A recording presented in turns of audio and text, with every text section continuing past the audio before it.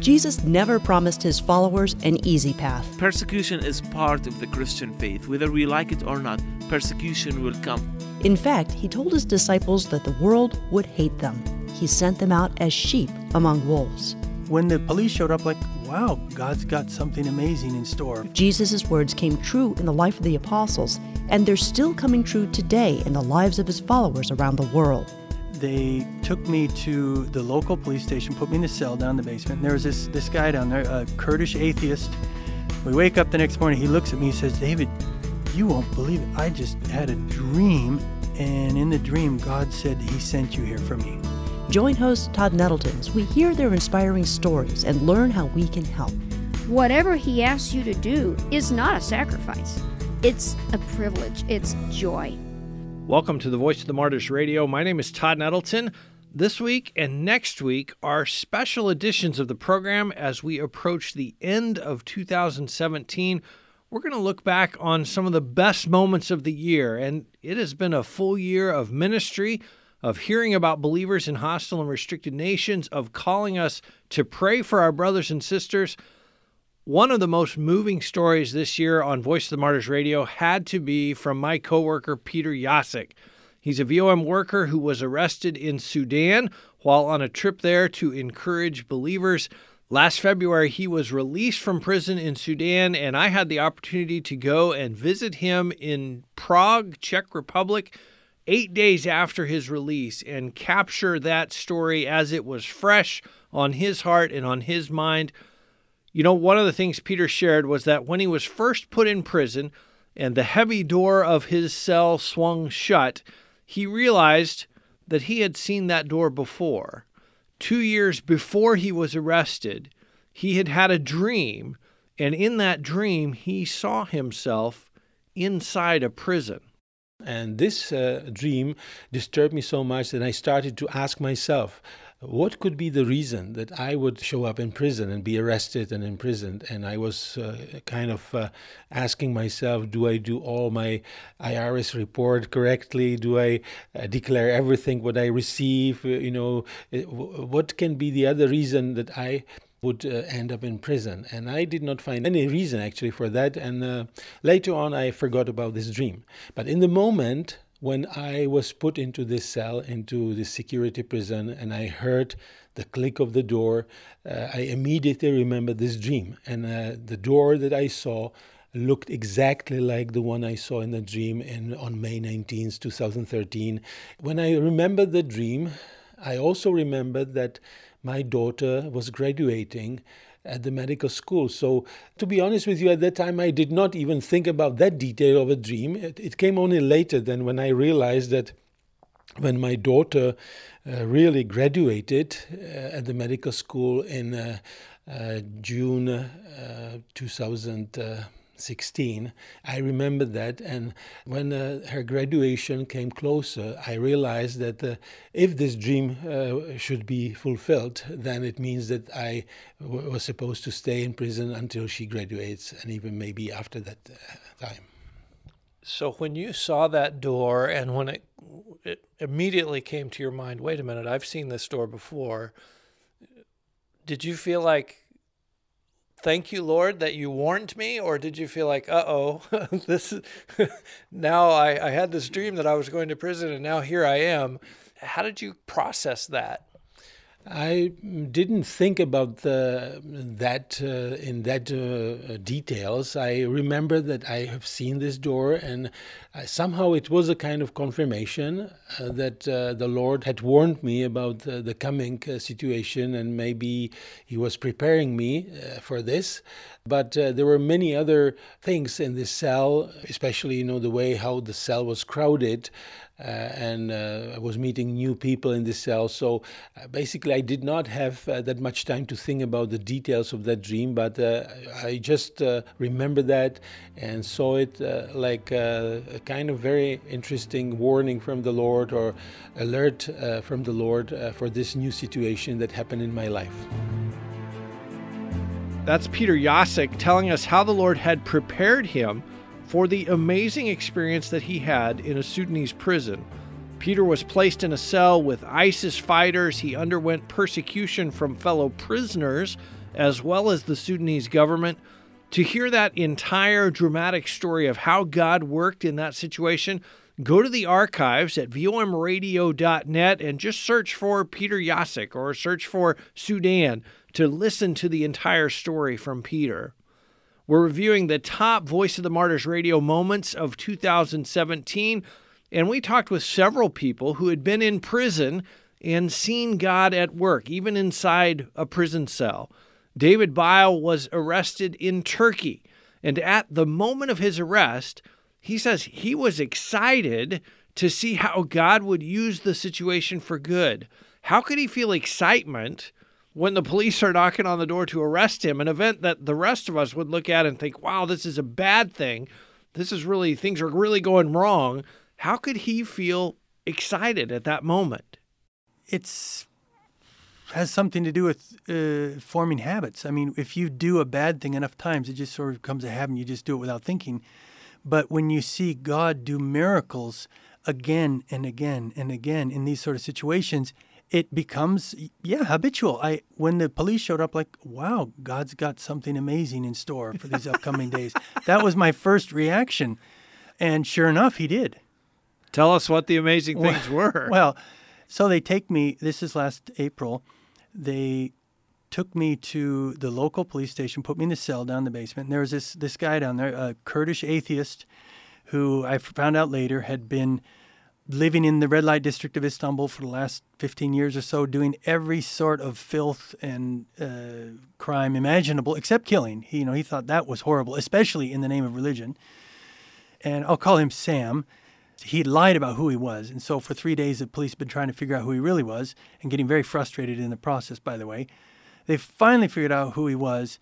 And then, of course, his huge criminal record showed up, and he was off to 10 plus years in prison. Wow. And he learns this just a few minutes before I show up. And so, like the Ethiopian eunuch where Philip just happened to show up as he's reading Isaiah 53.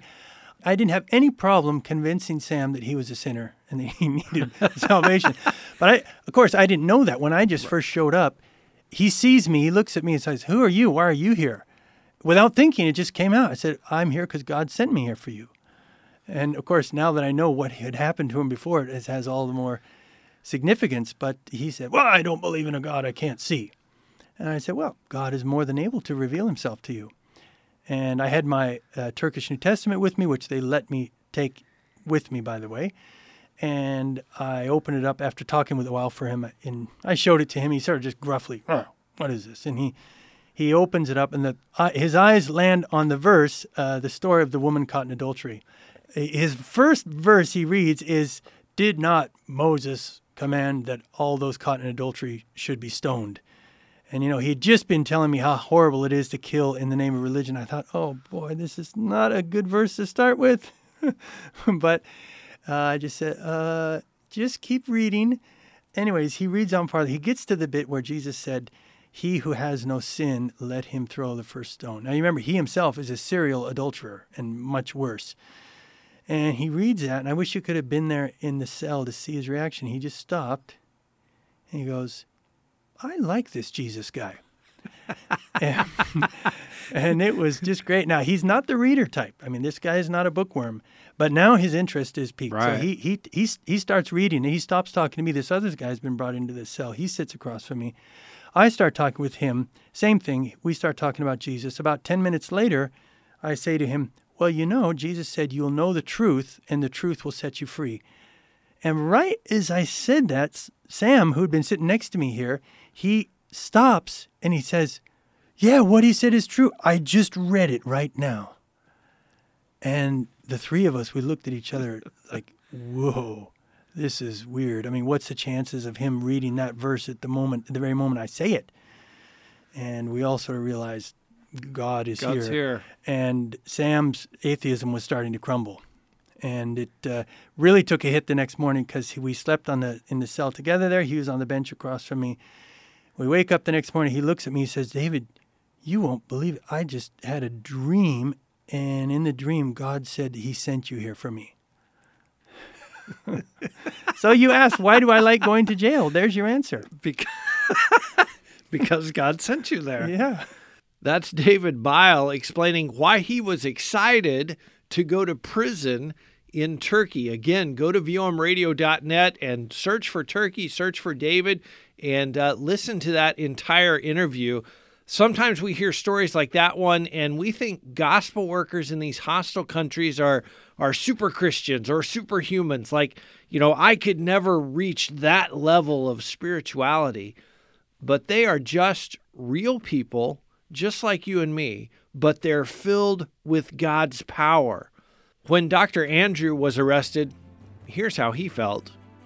I was terrified. Thank you for saying that. I was terrified, like waiting in a dark room for 4 or 5 hours before meeting with someone, and you have no idea what's going on. Every single time I was terrified. It's a super scary thing to go through. Dr. Andrew is a gospel worker in the Middle East, and to protect his security, we're not going to get more specific than that. And he's very honest to say that not every believer in Jesus will face persecution in the same way. But what matters is that each of us knows God personally, and we choose to trust him in every situation. Memorizing the Bible is not the thing that, like, people say, I want to memorize the Bible so I can go and, like, live through persecution. The only thing will carry you through is to know who God is, and that God is worthy to do that. Persecution is part of the Christian faith. Whether we like it or not, persecution will come. Philippians 1 tells us that it was given to us not only to believe in him, but also to suffer. Being afraid is not the problem. The problem is letting this fear control you rather than the reality of who God is to control you. So 4 or 5 hours in a dark room at the police station, what do you do during that 4 or 5 hours? Are you just praying? Are you trying to remember scripture, or are you freaking out? Okay, so remembering after the first hour or two, you'll forget all the scriptures you remember, brother. So the only thing, I just reflect on the things that I have been doing in the past few months. What are the things that they might raise, and how can I answer them wisely? And I just pray that God will give me a word to protect the people that they serve with me, and also to witness for his glory and his gospel. That's Dr. Andrew telling us how God supports and gives wisdom to his people, even in prison, even while undergoing intense questioning. We're reviewing the top Voice of the Martyrs radio programs of 2017, and another guest experienced God's grace while in prison, this time through God's people. David Shestakov was imprisoned for his faith in Uzbekistan. The Voice of the Martyrs helped organize a letter-writing campaign on his behalf through prisoneralert.com. And when the new guards began working at the prison, they shifted the guards every year. When the new guards began, those letters had an important impact on the way that they viewed David. Да, однозначно. In our prison, they replace police officers, the guards, every year in order to prevent corruption. So new guards, new officers who came to the duty, they usually beat up those prisoners who imprisoned for extremism, like myself. They beat them first, then they introduce themselves. So, and all the time where this replacement of the officers took place, they called me, and at the same time, a post office, a worker, approached with a sack full with these letters, and he usually started to scream through all this headquarters. This Shestakov, we got tired of him. We got tired of these letters, and everybody get out of their rooms just to see what he's screaming about and why he's upset. And he explained that this Shestakov receiving 100 letters a day, and everybody get tired of these letters, and so on and so forth. And those new officers, new guards, were impressed by the fact that this person received such attention all over the world. And they were really polite to me, and they asked the questions whether I knew all those people all around the world. Just think about that for a second. People just like you took time to go on prisoneralert.com and write a letter to David Shestakov in an Uzbek prison.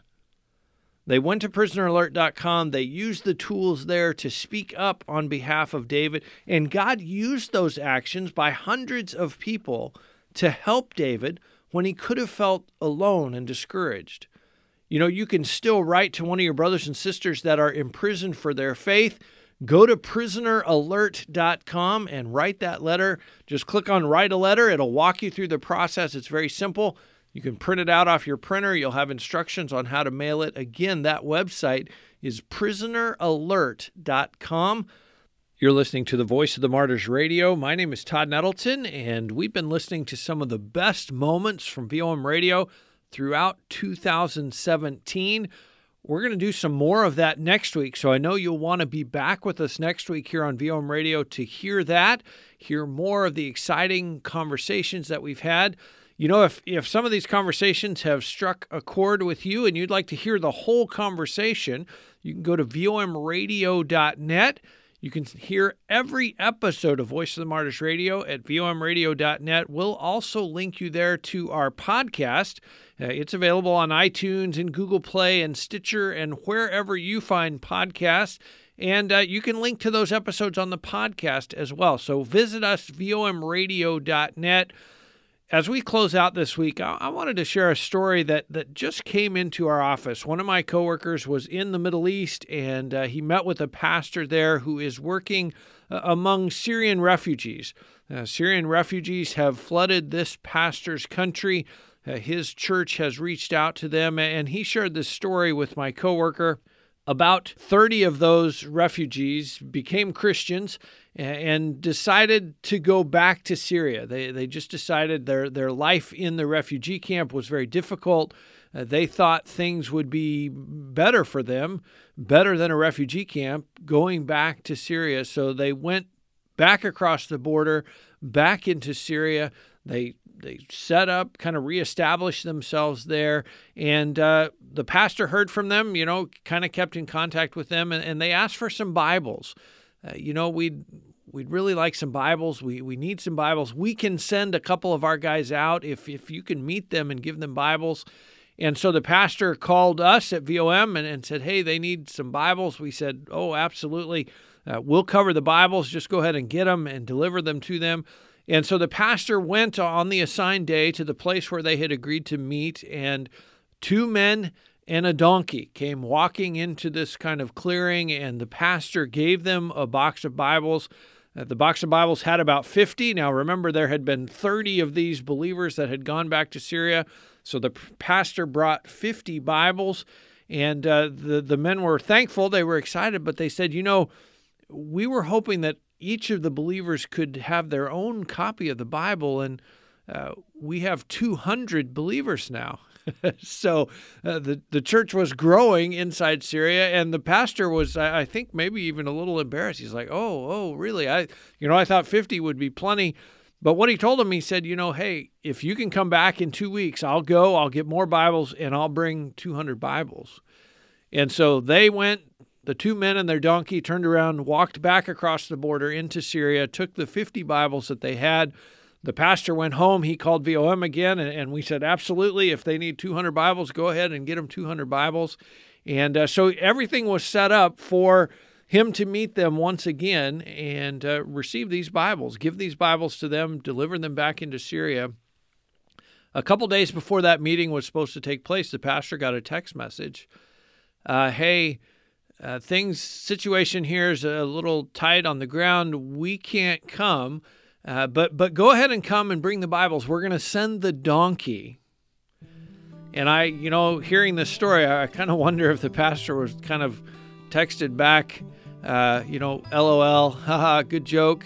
But no, they were serious. And so the pastor went on the appointed day. He got to the place where he was to meet these men the first time, and now just the donkey. As he got there, the donkey walks, coming across the border from Syria into the pastor's country, walks right up to him. The pastor loads boxes of Bibles onto this donkey, turns the donkey around and says, go. And the donkey starts walking back towards the border of Syria. couple days later, the pastor gets a text message from these believers inside Syria. The donkey is here. The Bibles are here. Praise the Lord. Thank you for sharing with us. Thank you for sharing God's word with us. Now, the distance, this was not like a couple hundred yards across the border. The distance that this donkey went, almost 30 miles. Friends, isn't that an amazing Christmas miracle story? This donkey walked almost 30 miles out of Syria, across a border into a neighboring country, met up with this pastor at the same place he had met them before, and then turned around and walked back across the border into Syria, almost 30 miles, and delivered those Bibles unmolested, unharmed, back to the believers inside Syria. We serve an amazing, miracle-working God, and as we celebrate Christmas this week, I hope that story encourages you. The baby that was born in Bethlehem, the miracle of the angel singing to the shepherds, those miracles are still happening. God is still doing amazing things, and brothers and sisters in that land where Jesus was born, in the Middle East, they are coming to Christ in droves, in numbers that have never been seen before. So the Jesus that was born on Christmas is still doing miracles in the Middle East, and I wanted to share that story and wish you and your family a Merry Christmas. Praise the Lord. He is still at work in the Middle East. I hope you'll be back with us next week to hear more about what God is doing as we look back on a great year, 2017, and recall some of the great conversations we've had right here on the Voice of the Martyrs Radio Network.